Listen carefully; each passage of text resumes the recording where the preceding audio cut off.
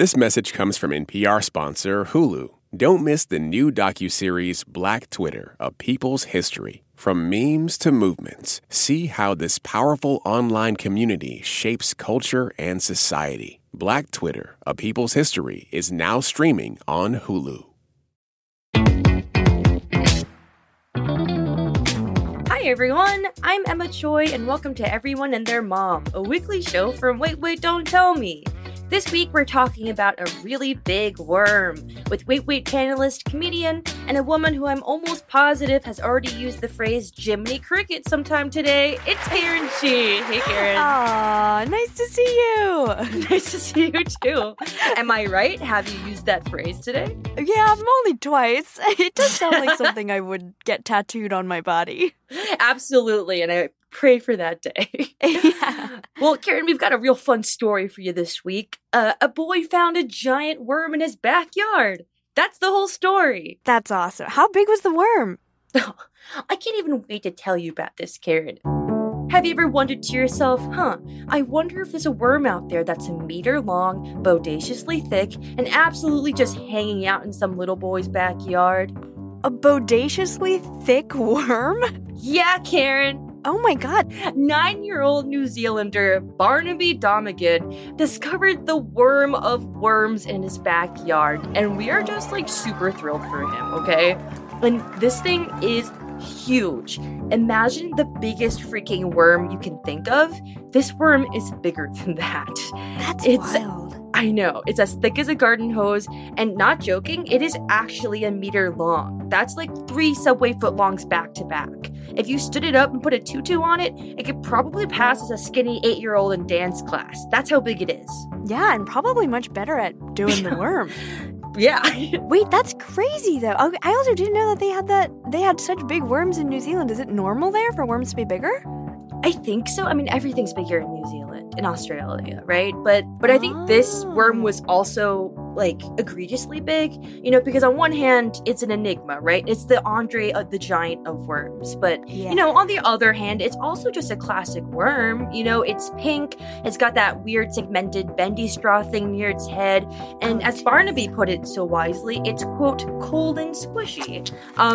It's a sentient, extra long hot dog, Karen. It's basically an intestine with feelings.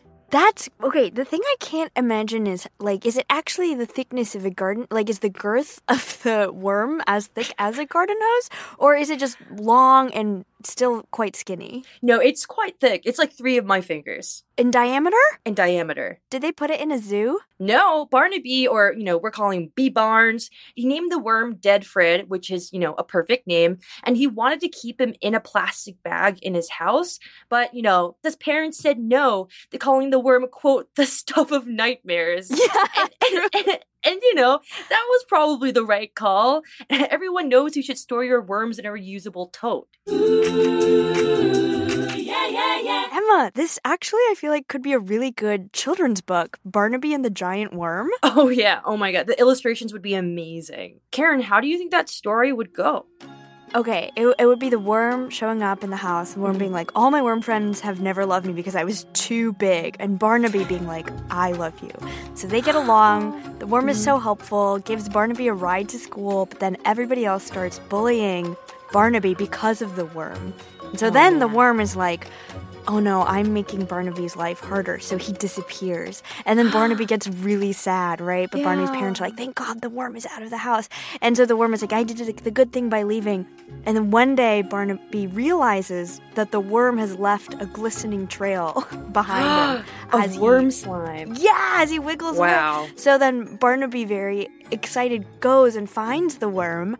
I think at some point something really devastating needs to happen. The worm gets, part of it run over by a bicycle or something. Because when worms split, they turn into 2 worms, right? Or is that a myth? I don't know. I think at least part of it grows back. Okay, so, let's say it's another worm.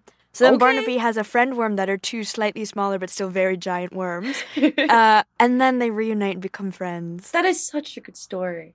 Thank you! One note, can the worm be wearing a top hat? Yeah, I think it must. And I think the top hat needs to be as long as the body.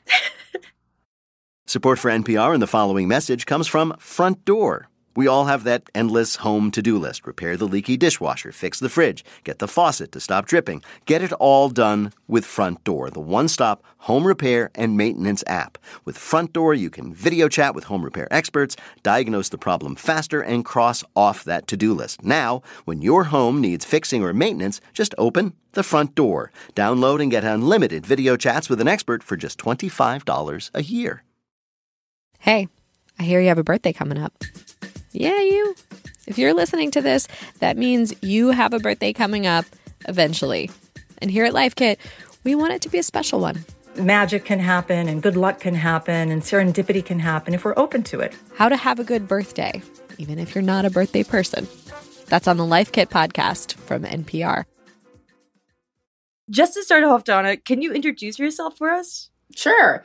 I'm Donna Barba Higuera, and I write children's books, middle grade and picture books. Yeah, you do. Yeah, and they're incredible. You are a freaking New York Times bestselling children's book author. You've won a Newbery Award, which is basically like the American Idol of kids' books awards, right? I haven't heard of it that way, but okay, I'll tell my kids that. That will impress them. So cool. Well, thank you so much for being here. We've been talking this week about this boy who found a giant worm in his backyard, and we thought it would be a really great idea for a children's book. What do you think? Okay, I feel like anything that you can come up with that makes you give pause for just a moment and ask you, how in the heck did that happen, or what if? So yeah, it would make an awesome children's book. Yay! Yeah, it totally reminded us of, like, you know, Emily and the Big Red Dog, Clifford, and like all these animal-human pairings. You're going really friendly and with this giant worm. My mind went to a really dark place. I mean, imagine when you were a kid, the best books were the ones that were really scary, or the ones that made you feel a little bit more grown up, or kind of ask yourself those imaginative questions. Totally. That's so funny, because we were talking about that too, like you know, like what makes a good children's book, because honestly it's a little confusing, because some of our favorites are like really dark. Like in the Korean Cinderella, the evil stepsister actually drowns Cinderella and assumes her identity. Or like, you know, in Hansel and Gretel, the kids get like absolutely murked by the witch. Yeah, that's kind of the way I think as well. Like, how much worse can I make it for this character? And so, you know, like this boy, what if he, you know, finds this worm and initially he thinks it's a friendly worm, and then it goes really dark into a bad place. And then the worm starts to attack his home and his town and his friends. And then he has to step up and fight and kill the worm, which, you know, of course turns out to be a baby worm. And we know that there are bigger worms out there. So I don't know. That's where my mind goes. I love that. Yeah. Do you ever get like feedback from kids like rating your books to your face? Oh, absolutely. Yeah. They'll tell me characters that they like or don't like. And sometimes it's supposed to be that way. Like there's a mean character and they're like, I really don't like that. I'm like, good. That's what you were supposed to. Do you ever get I know that sometimes, you know, kids' books are big for bedtime, I've learned. Right. Is it offensive when kids fall asleep during your books? No. I actually, well, I guess it depends on the book. if it's super action packed and they're snoozing, I'm like, oh, maybe I didn't hit the mark on that one. But I think that, you know, picture books, well, books in general can be a really safe place. And I think that the world sometimes can be kind of scary. And so if a kid can come home and curl up with a book and they fall asleep, then you've hit the goal. Totally. Yeah. I mean, I want to ask you about the children's book author community, because that seems interesting. Like, do you have a conference where there's like a slime machine and a bouncy house? I wish. They would be so much better if there was slime in a bouncy house. Okay, I will say though, my best friends in life are writers. And I think that because a lot of us, we are like kids and we still have our heads in the clouds, and it's like having this secret treehouse of trust where we can talk to one another and speak freely. There are conferences and people are on their best behavior, but then when you get to like a table with friends and you're actually sitting around, especially children's writers, have the biggest potty mouths, and like we'll say, and it's just we're kids in adult bodies. I have a hard time imagining you with a potty mouth. Can we get a sample? Oh, I can add to anything, like the lunch, like lunch, and like breakfast, bagel. You can just add it to anything, and it's just the perfect curse word for me. Oh, that's so wonderful to hear. Yeah. One last question. What question would you want to ask this little worm boy to know more about his story? Okay, first of all, what did he do with the worm once he found it? Did he keep it? Did he put it back where it was? I'm talking to him later, so I'll get you with some answers. You are? I know, I'm so lucky. I just got goosebumps. You're meeting the famous worm boy of New Zealand. That's so exciting. I'm Barnaby Domigan from Christchurch in New Zealand. Yeah, and I mean, you're from New Zealand, but you're basically a worldwide celebrity at this point because you found a really big worm. Congrats, man. That is a huge freaking worm you found. Thank you.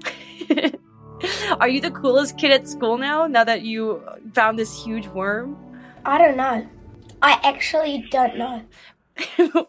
Why don't you tell us what happened can you tell us the story of how you found this worm from the beginning? Yes, I'd be delighted to. Okay, so you see, we have a riverbed down by our backyard, and I decided to go explore it because I hadn't been in it much.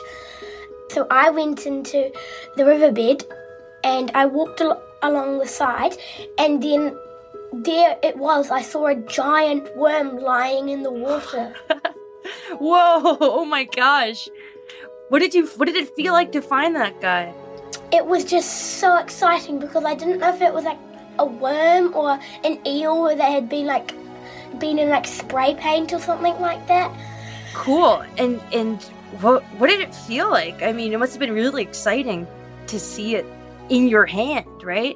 It was really, really, really, really, really exciting because I'd never seen a worm that big in my life. So, was it alive? No, it was dead because it was drowned in the water when I picked it up. That's pretty sad. Was it heavy then? Because it must have been... It looked big, right? It was huge. So it was really heavy. What did you do next? So you had the worm on the stick. What comes next? Well, I picked it up with the stick. Mm-hmm. Then I came over to the fence and I said, Dad, I found a giant worm. And then he came over and took a photo and then posted it on Facebook. And then suddenly the whole world wanted to find out about how I found the worm. So what did you do with the worm after you showed your dad? Did you give it a funeral? No. Well, I wanted to keep it in like a jar or a plastic bag, but then my dad said that it was like too disgusting and he didn't want a worm in the house, so I had to say goodbye. I put it on the side of the river and I waved. So are you going to keep looking for worms in your backyard after this, or are you all done?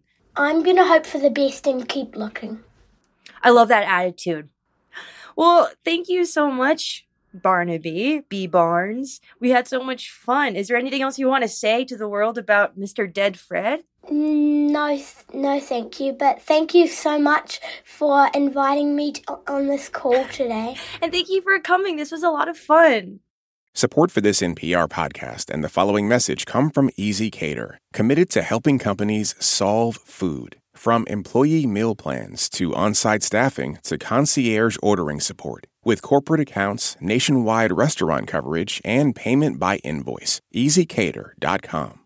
This message comes from NPR sponsor Noom. Noom understands that not everyone is starting from the same place and takes that into account. With their first ever cookbook, The Noom Kitchen, you can find 100 healthy and delicious recipes to promote better living. Available to buy now wherever books are sold. Here's my favorite part of the podcast, the credits. This show was brought to you by Wait, Wait, Don't Tell Me. This episode was produced by Haley Fager, Zola Ray, and Kelly Wessinger, with help from Oha Lopez, Blythe Robertson, Lillian King, Sophie Hernandez Simeonides, and George Lucas, not the one you're thinking of, like a separate one. Our supervising producer is Jennifer Mills, and our unproblematic king is Mike Danforth. Once again, Lorna White, thank you for being Lorna White and for doing our sound. Thanks to Barnaby Domigan for bringing the joy of Deed Frid to the world. Deed Frid, you are dead. Donna Barbara Higuera, thanks for talking to us about all things creepy and cute. We're at a sleepover and we're just making a crazy story. Her new book, The Last Quintista, is out now. Thank you to my co-host, comedian, Wait panelist, and someone I'm dreaming of opening a craft store with. It's Karen Chee. Yes, I can do whatever I want. You can find her on Twitter and on Instagram at Karen Chee. I'm Emma Choi, and you can find me at Wait NPR and talking myself out of piercing my own ears a la the Parent Trap style. They make it look like very safe and easy, but Google says I should not do that.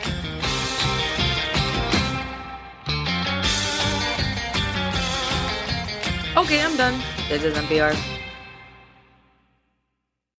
This message comes from NPR sponsor Shopify. Shopify is the global commerce platform that helps you sell at every stage of your business. From the launch your online shop stage to the first real-life store stage, all the way to the did we just hit 1 million orders stage, Shopify's there to help you grow. Sell without needing to code or design. Just bring your best ideas and Shopify will help you open up shop. Sign up for a $1 per month trial period at shopify.com/NPR. Support for NPR and the following message come from our sponsor, Whole Foods Market. Host a celebratory brunch for less with 365 by Whole Foods Market, featuring wallet-happy finds like cold smoked Atlantic salmon and more. Why is everyone so obsessed with traditional wives or trad wives on social media? This week, we're talking about the viral videos of women making marshmallows and mozzarella from scratch, and how behind the sheen of calm kitchens and cute fits, there's some interesting pessimism about our modern world. And that's worth digging into. Next time on It's Been a Minute from NPR.